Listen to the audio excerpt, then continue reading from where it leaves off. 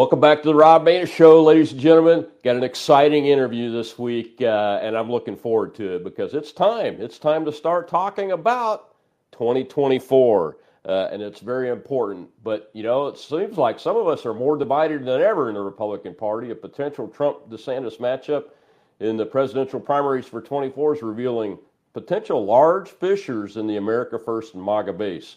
The back and forth between Trump and DeSantis supporters on social media is so heated, many are starting to speak out and throw cool water on the rhetoric. The implications of the debate could have a negative on the success of good America First down ballot candidates. One of those potential candidates is my guest today, military veteran and nuclear energy industry leader, J.R. Migewski of Ohio, joins me to discuss the issue. J.R., welcome to the Rob Maness Show, sir. Thank you, Colonel. Pleasure to be here. Yeah, I appreciate you coming on. I know you're busy, but your regular title, beyond being a veteran, is a nuclear energy leader, and I've been in the utility business and the energy production business in my after Air Force life, and I'm a big advocate of going for more nuclear energy to replace all these failing renewables that we see, so that we have a reliable energy system. So what's your role in that area, and what do you think about the future and where we're going with that? Well, I spent a lot of time in the utility side of the industry. I started off in the physical security group, and I worked my way up into the management ranks, and I was a project manager by trade, project manager by education. And I was known to take on some pretty challenging projects. It led me through some major construction, some major component replacements at the various facilities that I worked at. And then eventually I took over the cybersecurity group, and then I moved on to manage the company's spent nuclear fuel portfolio. And after, I guess, reinvigorating that program and getting it up to speed with federal regulation, I decided to test my toes in different waters, and I ended up joining a company that managed nearly 70% of the world's spent nuclear fuel portfolio.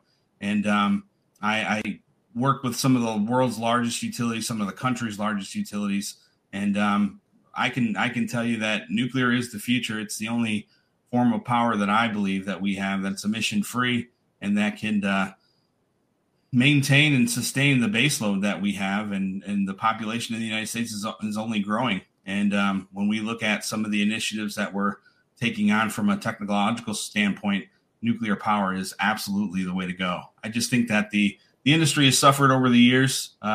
They've been used to regulated market spaces where they haven't necessarily had to have sufficient marketing plans which educated their consumers. And 20, 30 years later, they're paying the price for that. But I think more people are getting educated, and the fear of nuclear power is being subsided with the reality that it is the future of American power. Yeah, the overregulation is a great burden. I don't think we've got a nuclear reactor for power purposes under construction or that's in operation that's younger than 1970s? Well, we do have, I believe there are 2 new reactors that are coming online in Georgia within the next year. But, I mean, those have been 5-6 years in the making, and billions of dollars worth of capital has gone into getting those reactors built and getting, the superstructure for the reactors built and getting that facility online. But, that cost is because of regulation. Exactly. We have the technology, JR, my vision is of small modular reactors or small package reactors, whatever you want to call that technology, with a non-water cooled capability. Even the small town out in the hinterlands could have their own power system, and it's green. There's no carbon emissions out of it. It's safe. Storing nuclear fuel, we've been doing it for 5 or 6 decades now, and that has never been an issue to my knowledge from a safety perspective. All the safety issues have been around the design of whatever reactor was having the issue. and the technology has improved so much, and there are countries around the world that are and corporations that are developing this technology and actually fielding it. So Yeah, we and even have that to look back on, right? I agree, and I think that the Department of Energy over the next few years is going to have a pretty big challenge in reviewing the license applications for these SMRs. I know in other countries, like you mentioned, those applications have been approved, but the Yeah. Department of Energy hasn't been necessarily reviewing the applications in, I would say, the timeline that some of these utilities and some of these innovators would have liked. But as we continue forward, I think with the new administration coming in 2024, and with this new Republican Congress, we should see much more friendlier regulatory space that would allow the DOE to pass these applications through. But the regulatory body of the federal government has been a hindrance for nuclear power over the years, just as much as it has from the licensees not marketing and not educating the public on the technology and the potential that nuclear power brings to the American market. Oh, absolutely. Maybe those licensees need to look into people like you and me that both advocate for it, understand the technology, have worked with nuclear technology for all of their lives, and know how safe it is and can be implemented to go out and market it for them. Hey, Absolutely. there's an idea. Absolutely. Well, hey, man, I appreciate you just spending just a couple of minutes on that. I would encourage you, Colonel, to look into the recycling of spent nuclear fuel. That's something that I think the American public really needs to be educated on, and that's something that the United States hasn't taken advantage of where other countries have. I mean, these spent nuclear fuel rods are going into the reactor and they're coming out having only spent 5% of their power potential, and you have countries all over the world that are actually reprocessing this spent nuclear fuel and reutilizing it. And if we were to unleash that here in the United States, I mean, you're talking about multi-billion-dollar marketplace and thousands, if not hundreds of thousands of jobs that could open up for the American public that are very, very well-paying jobs. Yeah, man, I see that as a bright green, no pun intended, future for the American power grid system, and reliable too. It's both capable and reliable and carbon free, and there's nothing standing in our way except our own propaganda. I think most people think that spent nuclear fuel can only be either stored in a concrete bunker in a cave or turned into nuclear weapons grade material. But that's one of the reasons why I wanted to talk to you, is because you're an innovative guy, and I know you ran for Congress and in Ohio's Congressional District 9. You won the Republican nomination. I mean, first of all, give me your thoughts. I've run for office before, and I've seen the uniparty, and I've seen the establishment GOP. When they're not happy with you for running. I was just wondering, what is your perspective on the experience in the primary and the general for that congressional race that you just ran last year? Well, the primary was challenging because I was a first-time candidate. I didn't really have any professional help from the normal political pundits or the normal consultant base. And I ran the campaign essentially on my own. I fundraised on my own. I had a team of friends and volunteers, but for the most part, I was the brainpower behind the campaign. And we beat two elected officials that were serving in Congress in the state of Ohio. One was a representative, the other was a senator. And to be honest with you, the establishment took me for granted. They didn't see me on the radar as somebody that could win. And we were able to go out and just do a grassroots, boots on the ground, shaking hands and talking to potential voters. And we were able to pull off a win by over 5%. The general election was a little bit more of a challenge. I faced off against 40-year Democratic incumbent Marcy Kaptur, who has been in office for a long time and has a team of individuals that are willing to do the dirty tricks and manipulate the political competitive space to their best ability. And we tried to run a fair and honest campaign without any lies and slander. And Marcy Kaptur's team was able to work with the Associated Press and the Democratic media, and they launched a smear campaign against me. They spent millions of dollars against me. And at at that point, some polls said we were up, some said we were very close, but be it what it may, the Republican Congressional Committee decided to pull their funding from the campaign after being engaged with my campaign for quite some time. And we built a game plan that, had us sharing if, donations raised to which we could launch our television and media campaign. But when they left, that kind of left the campaign in a hard spot because, the money that they were to contribute was primarily going to radio and TV. So we just weren't effective in fighting off the narrative and fighting back the lies that the Democratic machine, was able to build against us. Yeah, it's, I hear it over and over again. I experienced the same thing, especially in my first run, but every run, because the establishment decided they couldn't control Rob Maness, and they weren't going to have a Republican that they couldn't control, that they could do anything about it. So they identified me in the primary. But for them to work with you and then pull the funding, that's typical NRCC, NRSC shenanigans that you see time and time again, and it keeps us from winning big, I mean, we could have won big this year, and the shenanigans with the funding out of both those organizations really, I mean, it's either resulted in Republicans not winning or Republican, what I call the squishes, winning, people that want to vote yes on every funding bill to go to Ukraine, to the point where we've now depleted our ammunition stocks and our people can't train, and so our readiness is falling, and we can't recruit because we're not focused on the real problems. I agree. We got people that'll just say yes and everything. So I appreciate you running. I'm glad you did it. And I know I've seen your Twitter feed. I know you're talking about, you're in a decision process now on whether you'll do it again, but I hope you do. I support veterans that run. That's one of the outgrowths of my original campaign, is GatorPack.com's Veterans Leadership Fund. And I think we need more veterans that are constitutional conservative veterans in the United States House and U.S. Senate.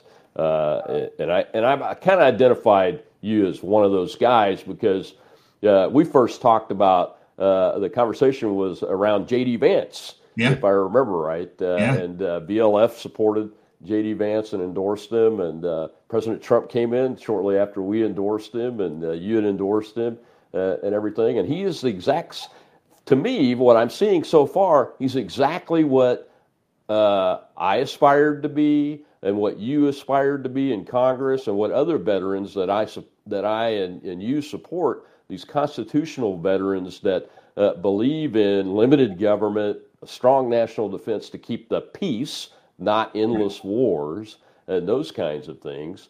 And I think he's asking the right questions. I've seen a couple things in the last few days that just go, yep, that's exactly why I supported him and threw our money behind him.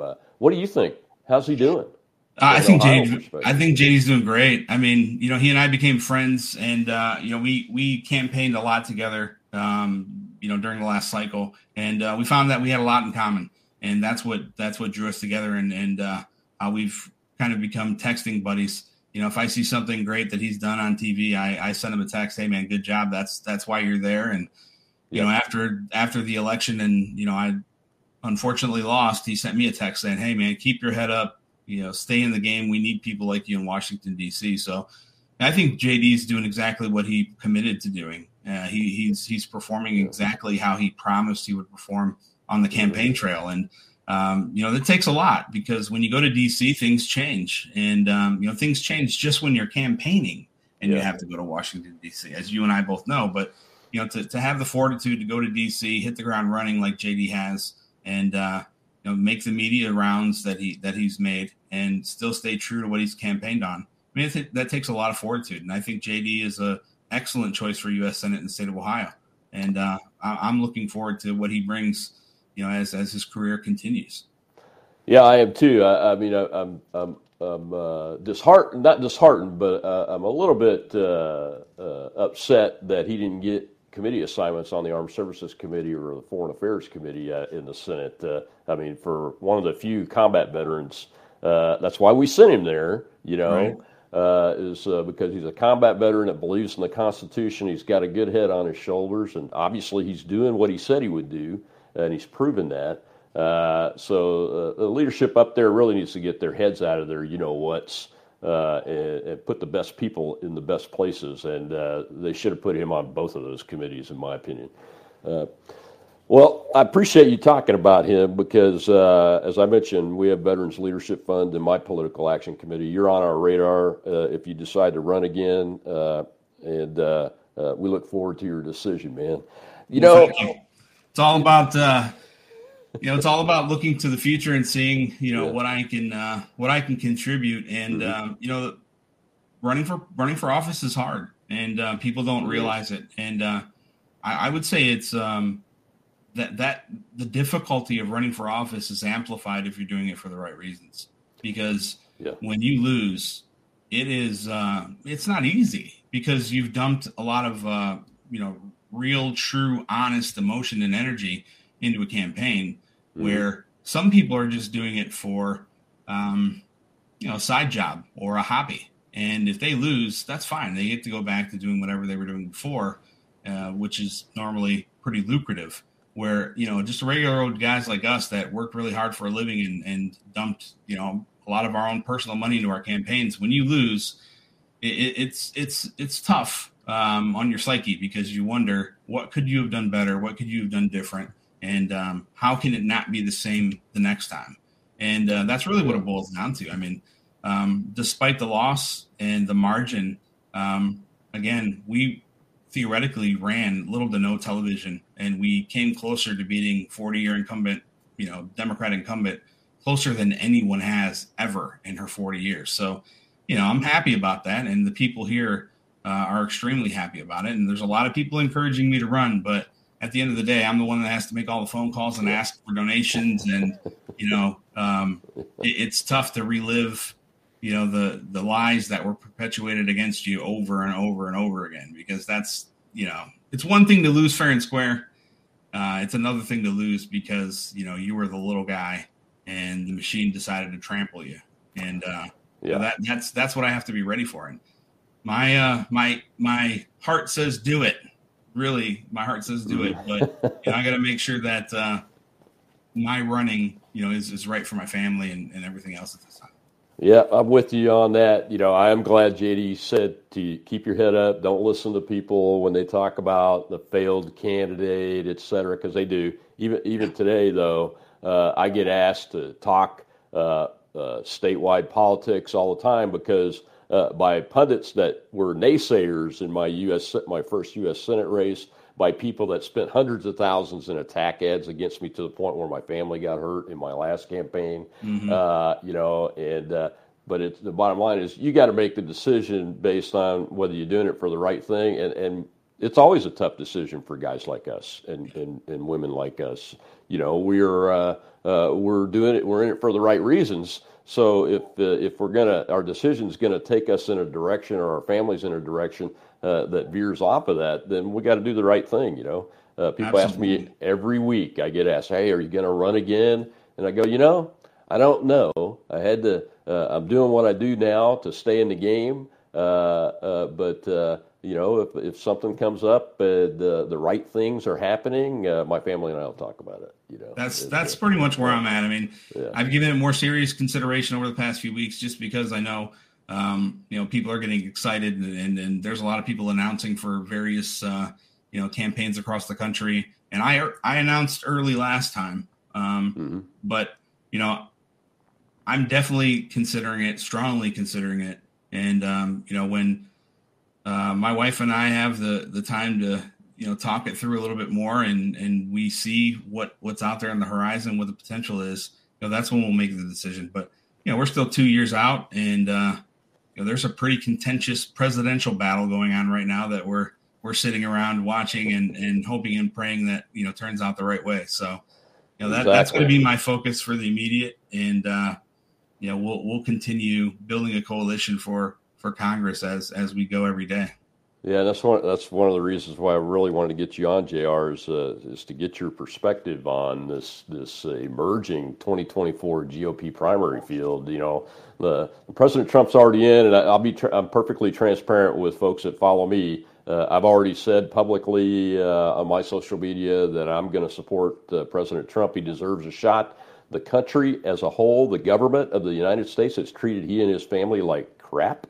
And his policies were the best policies for our country in my lifetime, even better than Ronald Reagan's policies as far as the outcomes that we got. So he deserves a second shot, and America deserves a second shot so he can take what he's learned, hire better people, and get in there and do even more to help the United States become a country of strength and peace again instead of this craziness that we're seeing now. But I am concerned, as I mentioned in my opening monologue. What are your thoughts on this Trump DeSantis thing that we're seeing emerge here? I think it's mostly on social media at this point. So you've got some heavy hitter, I'd call them heavy hitters, 500,000, 300,000 follower type accounts. I've just got a little 85,000 account on Twitter, so it's not that big. But these other guys, they have 500,000, and some are doing a great job of staying out of it. I'm staying out of it. I'm not gonna play the game. I'm just declaring and gonna support the president. If he needs my help, I'll help him. Right. But what are your thoughts on everything? Well, I think it's a strange space right now. I mean, I think one thing we could say and agree on is that President Trump deserves another shot. There's no doubt about it. The media has treated him unfairly. We're finding out now that he's been right about nearly everything that he's publicly come out against or for, particularly some of these hoax investigations launched against him. And he's exposed the deep state and the swamp to a point that they have been willing and ready to do any and everything to keep him from running again. Mm-hmm. But with respect to Governor DeSantis, I've met both of the men. I honestly I like both of them. But my loyalty is to President Trump at this point. He's done nothing but live up to the commitments and promises that he's made the country and me personally. President Trump didn't have to endorse me. He owed me nothing. He treated me very kindly. And, when news came out about my campaign, like I just said, the fake hit piece, him and his team looked it through using whatever, visibility they had to look into this. And, they fully supported me throughout it all. And, things like that don't happen every day in the real world. Not to mention, they don't happen very often in politics. So for that alone, he has my support. But what he's done for the country, like you mentioned, I mean, he's been a stellar president. And, as much as I see the tweets where he's, going after DeSantis, and I kind of think, oh, man, I personally, don't, agree with everything that he says, but or the, the manner in which he goes about it. But I'm taking a seat and watching because this is the guy that I learned to love when he was our president. And, I have to believe that he has a strategy and that's going to work out. And I can't foresee him and DeSantis being enemies. I think that they have to have a friendly relationship. I think this is just politics for them. And, they're launching grenades over the fence. But DeSantis is staying quiet. And until he comes out and says, hey, I'm running for president, I think a lot of what we see on Twitter is just people jockeying to, be part of that influencer market, which happens to be a multi-million-dollar per cycle market. And some of these folks are just looking to build an alliance and allegiance and gain some attention. Some of them have valid points on both sides. Honestly, they do. But at the end of the day, my message is that we have to focus on the issues, not the person, the issues. And we're all Republicans. We're all conservatives. And, we're out here fighting on social media, breaking each other down and attacking each other. I mean, that's just not how people act. That's how Democrats behave, and Yeah, yeah. that's They, that's the they, side of our culture that we've been complaining about for 4 years, and here we are behaving that same way on social media. well, that's one of the things that struck me that I've seen the last 4 weeks or so is that, look, President Trump is in primary mode. He announced, I got the privilege to go down and watch be in the room when he announced. And so he's in full primary mode. Mm-hmm. And the things that he's doing I mean, that's the way he runs. Everybody should be aware of that at this point. Right. What's interesting to me, though, is that, when I first started doing primaries and those kind of things, I got told by the old establishment hand Republicans, well, primaries is just politics. You fight it out and then you move on. But now you see a lot of those pundits and political people saying, "Oh no, look what President Trump's doing to Ron DeSantis. We can't have a primary fight like this." Well, I say baloney. I mean, we can have a primary fight, and we should. And then once the fight's over and you got a winner, everybody needs to get behind them that can. I mean, some people ethically make a decision that they can't get behind a certain candidate. But by and large, like Ronald Reagan said, if I can agree with somebody on 80% of things, and I'm going to make them an ally when we're all going for the same goal after the primaries, In the same breath, the 11th Amendment by Ronald Reagan says you don't attack other Republicans publicly, right? But I agree with you 100%. My only reservation is that DeSantis hasn't announced yet.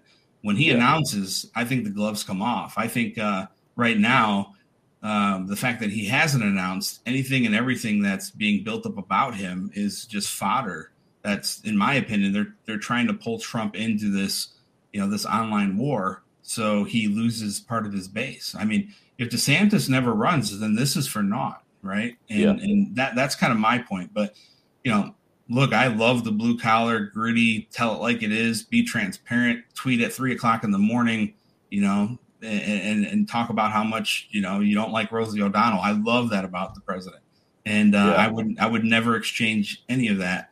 I just think in this new, in this new political climate, people are looking for a reason to separate the establishment from the America First folks, and the argument is being perpetuated based on the 2022 election cycle, where we've had, just a fumble when it comes to Republican organizations spending to help America First candidates. I mean, they've built this narrative very strategically, and everything that we're doing going forward, we have to be mindful. We don't have to focus, on the past, but there's a reason why that car has a really small rear view mirror, because we can take a look at it every once in a while and realize what's behind us. And what's behind us is there's a pretty powerful group of folks that hold a lot of money. Trump doesn't have to worry about that, like folks like us do, but there's a group of people that hold a lot of money that are looking to magnify any small issue into something big, so that they can manipulate the trajectory of American politics, in particular the Republican Party. And I think we got to be mindful of that, because they are. Oh, they certainly are. I mean, the whole what's been flaring up recently is the politicization of the COVID vaccine issue and the mandates and those kind of things. And there's starting to be this back and forth on the influencers and from the president and DeSantis, although DeSantis hasn't announced yet. But every once in a while he'll respond by just saying, "Hey, the facts." When he gets asked a question, he'll go, "Look, my record speaks for itself." Blah blah blah. But there's issues with both camps from that perspective. I never liked the politics involved in the COVID response in the first place. I think the president, he had the tools he had available, and he was getting, being given so-called expert information and data when he was in the decision-making process. And at some point, you got to make a decision. And when you're looking at numbers like what he was being presented on deaths and those kind of things, you have to make a decision. And I think he was right to make the decisions he did. And he didn't even support any mandates and those kind of things, which was great. And I think he saw through a lot of what was going on with the masks and all that eventually. Yeah. a lot quicker. And he said, oh, the governors need to make those decisions. And once that happened, which is the right thing to do, people like Ron DeSantis started making really good decisions when they looked at the data too. I agree. So the whole fight about that is only it only gives fodder to the people that have really made the egregious decisions and still are. They won't drop the emergency powers under the pandemic until they are ready. Right. Basically, is what Biden said the other day. I mean, those are the people that are opposed to your freedom, and they're tyrants, and they want to use government to put their thumb on you, as opposed to what was done under the Republican administration of Donald Trump and Governor DeSantis too. Eventually, as the facts bore out, the either weak data or good data, they went the direction that they were supposed to go. And I think under the circumstances, they both made really good decisions based on what they had to work with. I agree. 100%. So the that policy fight makes no sense to me now. What I'm waiting to hear about is, and the main reason I support Donald Trump is his video from this week that he released, 2 videos calling out the Ukraine war. This forever war or endless war policy crap that gets American kids killed unnecessarily. And I'm talking about when we're getting killed for our interests that are not vital interests. Like Right. Ukraine's border is not a vital interest of the United States of America or even NATO. Germany's not even concerned. When we have policies like that, President Trump has a demonstrated policy from his administration, and then he came out again in a political demonstrated platform policy and called out Joe Biden and the Democrats and the Rhino Republicans on what they're doing with Ukraine, and they're really driving us down a road to a global conflagration, in my opinion. I agree. And I'm concerned. I agree 100%. I mean, for a small amount of time there was a window where, a lot of the America First Republicans were saying, no foreign wars. I mean, but really what we meant is exactly what you're saying.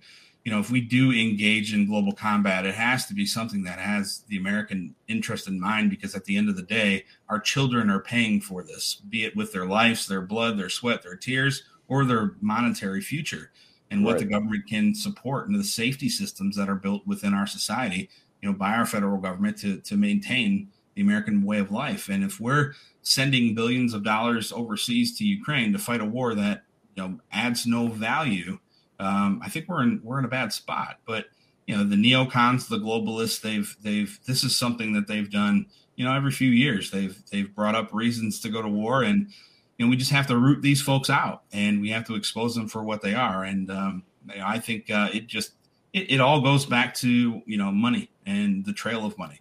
And Ukraine has notoriously been a clearinghouse for global money laundering, and we just need to stay. I think we need to stay out of these European border wars. But there's nothing wrong with us, and I'm sure you'll agree with this. There's nothing wrong with us being proactive. We cannot be reactive. And when we're reactive, in the global space, then America looks weak and we look defenseless. And we have other allies that are going through issues. We have issues here at home where this money could be better used, and instead we're putting it out to a country who's supposedly engaging in an active war, and their president can't stay off of TV and social media. I mean, he has time to do Ukrainian Dancing with the Stars. What kind of a war is the country really facing? And I think the mainstream media, be it in the United States or globally, again, there's a reason why they want to perpetuate this, because it creates a news cycle, and they can spin it, and it all ties back to where they want it to go, which is to push a narrative that the American people should be looking across the globe with their hearts rather than the facts. And the facts are, there are a lot of other countries in the world that could be supporting Ukraine, standing shoulder to shoulder with the United States, and they're choosing not to. That should spark some curiosity on why. Oh, absolutely. I mean, we could have been proactive before 2014 and deterred Putin from taking Crimea. Although that's a historical border issue and territory issue between the Russia and its what it calls its near abroad nations or states like the Ukraine area. We could have been proactive there, but we weren't because Barack Obama said it's not in our vital national interest. That's the problem. Right. It's in Ukraine is in Russia's vital interest, but not the United States, Right. And we could have been proactive after that. And I think there was some proactive nature of trying to do a build up to have the right forces and the right posture in place during the Trump administration. But we never really got there because of all the infighting, quite honestly, between political type infighting between rhinos that hated Trump, the never Trumpers, the Democrats. I mean, it's all gone crazy in this whole racism, wokeism craziness. That was the tip of the iceberg. So yeah, we could have been, and we were starting to be proactive. But now we're emptying our armory. We're emptying our readiness. We're distracted to the point where the real enemy, China, is licking their chops. I think they're going to go after Taiwan before 2025, like General Minihan from the Air Mobility Command said in his order that was published a few days ago. He thinks 2025. I personally think they're going as soon as M1 Abrams tanks roll across Ukraine and approach what the territory Russia controls. That's when China's going to take Taiwan, in my opinion. And it's because we haven't been proactive, man. Right. You're exactly right. We do. We totally agree on that. Yeah. When Putin put his nuclear forces on a higher state of alert, we didn't match it. Part of nuclear deterrence is maintaining parity in every situation. We're deterred now from a nuclear perspective. And we keep doing things that continue to tell him, hey, we're weak. We're not going to respond appropriately, but we're going to keep putting stuff into it and escalating like the M1 thing. I see as a major strategic escalation, just like I would if we gave them F-15s or F-16s. I agree. And I fully agree with the argument. I think it was Tucker Carlson that made this argument that the United States helping Ukraine in the manner in which we've been helping by sending billions of dollars and a lot of equipment and ammunition and what have you. We're enabling and we're giving a false sense of security to Ukraine because, if I personally think that, Russia could have leveled Ukraine pretty quickly and pretty easily in the first few days. I think that whole, first, 2 to 3, 4 weeks, where Ukraine was claiming small victories and it looked like Russia wasn't going to be successful. I truly think that Putin and Russia sent in some of their, low-valued equipment and some of, unfortunately, some of their troops that they didn't have too much value in. Watch the rest of this interview on Red Voice Media Premium using the link below. Completely uncensored and ad-free. Not a member yet? Try it for $1.